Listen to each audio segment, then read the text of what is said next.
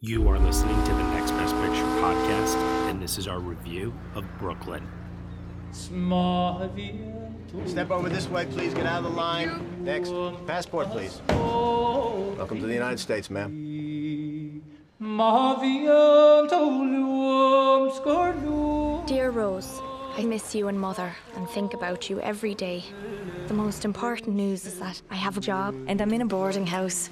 I was glad to see you finally got some letters from home today. I wish that I could stop feeling that I want to be an Irish girl in Ireland. Homesickness is like most sicknesses. It will pass. Would you dance with me? I'm not Irish. So what were you doing at an Irish dance? I really like Irish girls. I met somebody, an Italian fella. We're going to Coney Island at the weekend. But do you have a bathing costume? Why didn't you tell me to put my costume on underneath my clothes? I thought you'd know. Tell me. I want to ask you something, and you're gonna say, oh, it's too soon. Will you come for dinner and meet my family? I'd love to. You like Italian food? I'm going to say splash anytime I see problems. Good idea. Splash! You just splashed his mother, his father, and the walls. Let's go again. Ready? I should say that we don't like Irish people. Hey. What? We don't. That is a well-known fact. Ow.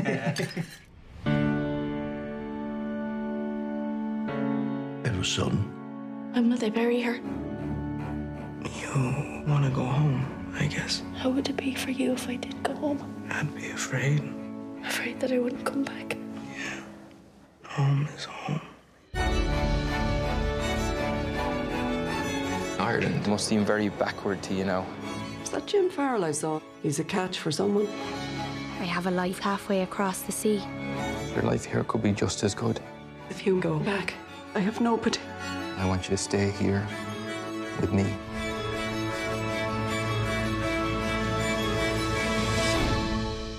Home is home. All right, everyone, you were just listening to the trailer for Brooklyn, and the story is as follows. Young Irish immigrant Ailish Lacey navigates her way through 1950s Brooklyn. Lured by the promise of America, Ailish departs Ireland and the comfort of her mother's home for the shores of New York City. The initial shackles of homesickness quickly diminish as a fresh romance sweeps Ailish into the intoxicating charm of love. But soon, her past disrupts her new circumstances, and Ailish must choose between two countries and the lives that exist within. The film is starring Saoirse Ronan, Domhnall Gleeson, Emery Cohen, Jim Broadbent, and Julie Walters. It is directed by John Crowley, written by Nick Hornby. Joining me for this special 2015 retrospective podcast Patreon review, I have Michael Schwartz. Oh, this movie is just wonderful. Spoiler alert. Nicole Ackman. Turns out Mary Queen of Scots isn't the only Saoirse Ronan movie I love. Dan Bayer. I have locked the door to the bathroom so no one else can get in. Cody Derricks. And forget about it, it's Brooklyn. I couldn't even do that last time. And if the entire Next Best Theater team was not enough, we also have our newest member to the Next Best Theater team, Casey Lee Clark. Wow. And Deanne Knighton. Hello. Oh my lord, so many people. It's a full house. It's like you guys actually like this movie or something. No, we all think it sucks. And that's why we're here to just, really criticize it for everything that was missed years ago. Well, I'll just start off by saying really quickly that I saw this film as a part of award season, as one does, and this was not a film that I saw at Sundance, even though it debuted at Sundance this year. In 2015. I saw it later on when it got its theatrical release. I saw it with my sister, and to be honest with you, I had low expectations. We were actually doing a double feature that day, I remember, with this and Spotlight. And I remember we saw Spotlight first, and I remember thinking, oh, that was pretty good. And then I walked into this, and I was thinking, I don't know if I'm going to like this as much. It just seems like a very simple story. Like, I don't really, what's the hook? What's the hook to this movie that's gonna really get me invested? And I realized the hook to this movie is its simplicity, is the beauty within the simplicity of its story.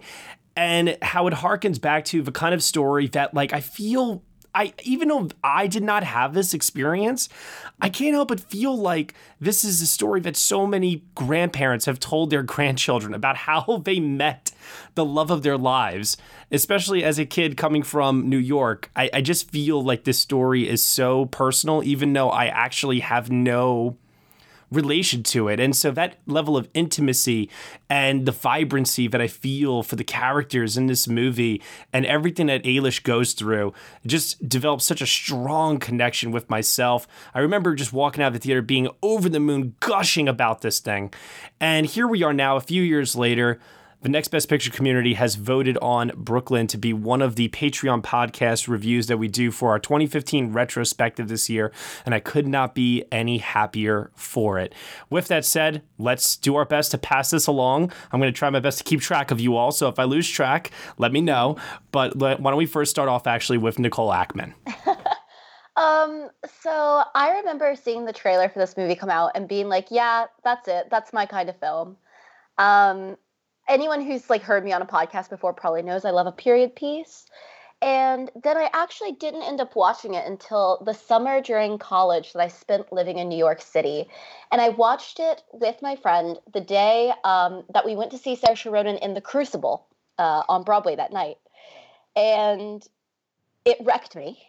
And I watched it again. And I don't think I've seen it since then because I was afraid of rewatching this film. I think for anyone who has moved away from home and has dealt with that homesickness and has dealt with that feeling out of place, but then going back home and feeling out of place there, that this movie hits hard. And I purposely didn't watch it the whole last year whenever I was living in London because I knew that it would hit me too hard. And I just sobbed rewatching it. This movie is one of my favorites of all time, and I just think that it perfectly encapsulates like what it means to leave home and go somewhere where you don't know people and try and forge your own life. Wow. Okay.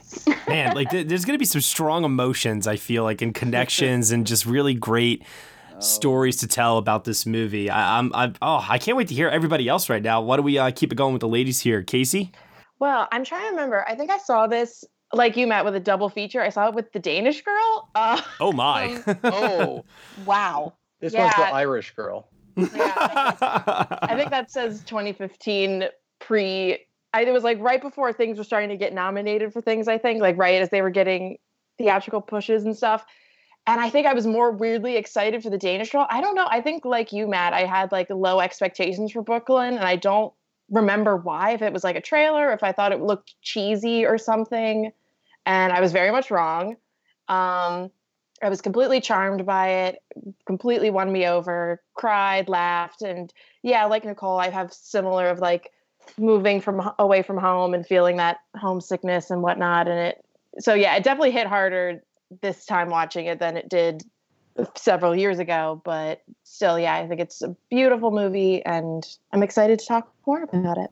All right. Michael?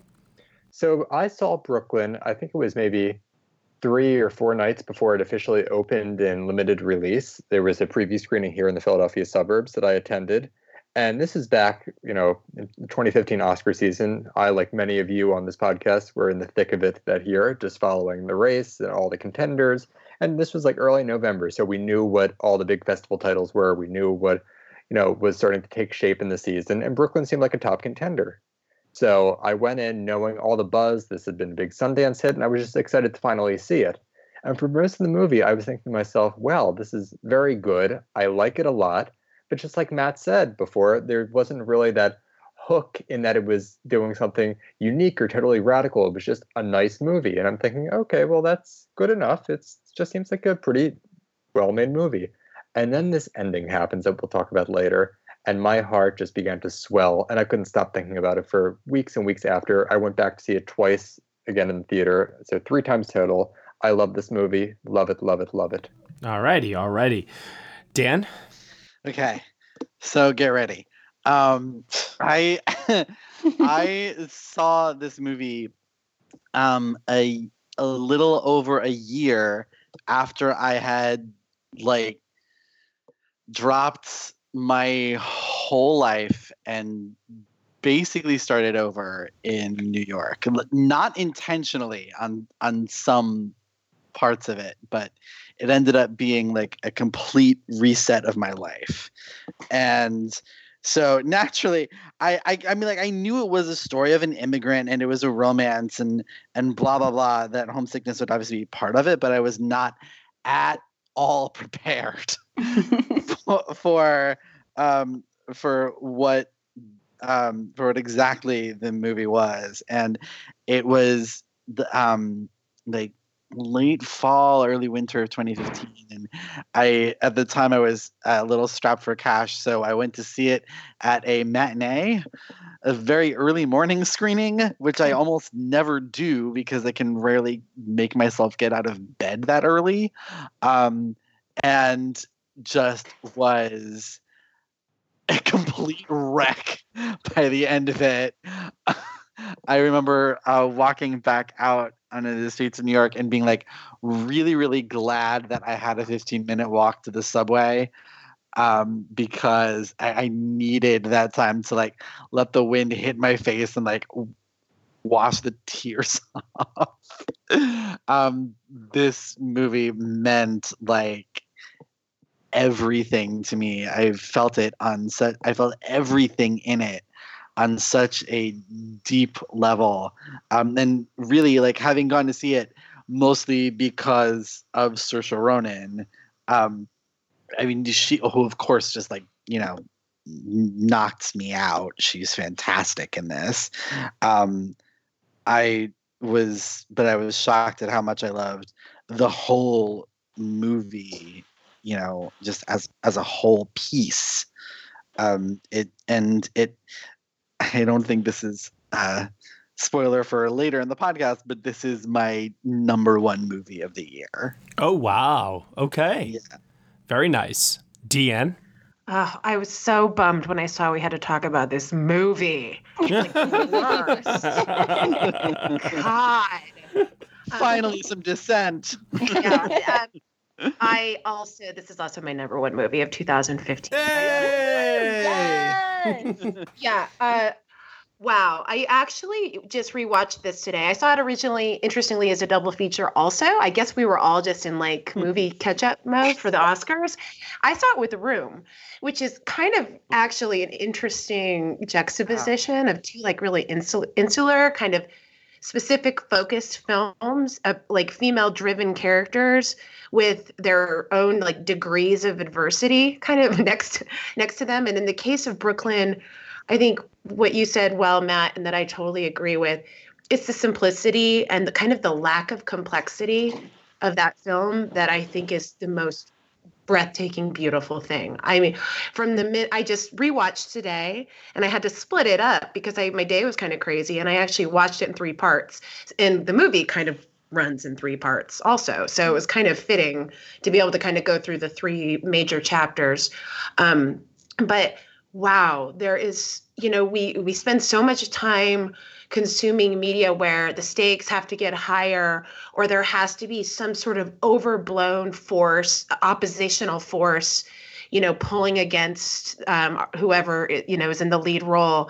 There is something about the fact that, you know, outside of, you know, a little adversity from her mom and, you know, the busybody in town, outside of that, everything else is just a very kind of personal, true to life sort of view of what we have to, decisions that we have to make, and the push and pull of life. And I just think this movie is so beautiful. As I watched it today, too, I was just reminded, you know, of the visual component as well. And I'm sure we'll talk about that. I can't believe this didn't get production design consideration.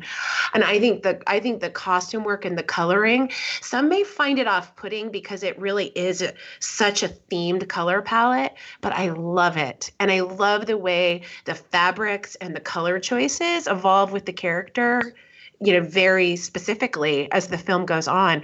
I can't turn my eyes away when it's on. I think it's amazing. So yes, 2 thumbs up. And finally, Cody Derricks.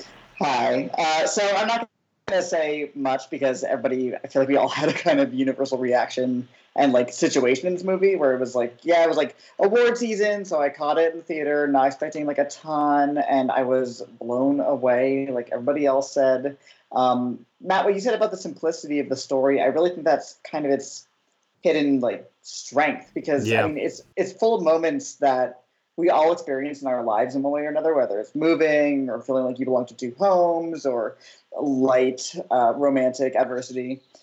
And it's almost like the moments in your life that are most dramatic, like you feel like would make a great movie and put in a movie. So it's hyper relatable in that way. Yeah, I really, really like what you just said there, Cody, actually, in the sense that, you know, our lives are not battling Thanos to save, you know, the Earth and everything else. Our lives and the drama that we experience might be the death of a relative or having to move away from home, dealing with that pesky, annoying boss. It's such a personal film in so many ways.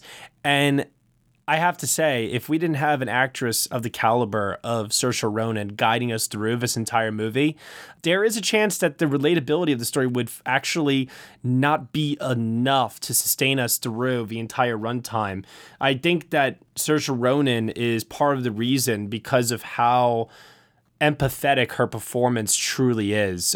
We really, really care for this character and everything it is that she's going through, and she has this unbelievable ability to not only make her singular through her performance, but also make her universal by applying the writing that she's giving into her performance and translating over to us, where each one of us and each one of our initial reactions just now really just described a connection with this movie that at times feels universal, but also simultaneously feels so much like our own.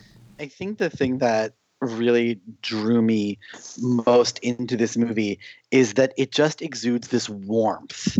Like it is one of the rare movies that has a deep and abiding love for every single one of its characters, even the ones that are somewhat antagonistic. Which is interesting because this movie does not have I would say a direct antagonist. No, it has, you know, they're like real life scaled antagonists. Like, you know, it's the, you know, two gossips in the border house, the two gossipy girls who are like the kind of mean girls, but they have their moments when they're nice. Or it's, you know, the gossip back in Ireland who is just, you know, the mean, crotchety old spinster who has nothing better to do than meddle in other people's lives. But like, even they feel like, you know, real everyday problems, but everything it's just shot and staged and written and performed with a real deep love for the characters and the situations and the places that they're in, that like you can't help but feel that love when you're watching it, I think. Hey everyone, sorry to interrupt, but this is a preview of our full review of the 2015 film Brooklyn, part of our 2015 retrospective here on the Next Best Picture podcast.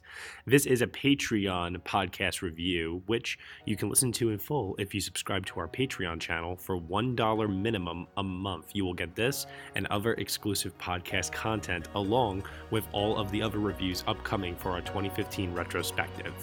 You have been listening to the Next Best Picture podcast. You can subscribe to us on iTunes, SoundCloud, Google Play, Stitcher, TuneIn, Player FM, Acast, Castbox, and also on Spotify. Be sure to leave us a review on Apple Podcasts. Let us know what you think of the show. We really appreciate any feedback and support that you can offer to us. Thank you once again so much for listening, and we will see you all next time.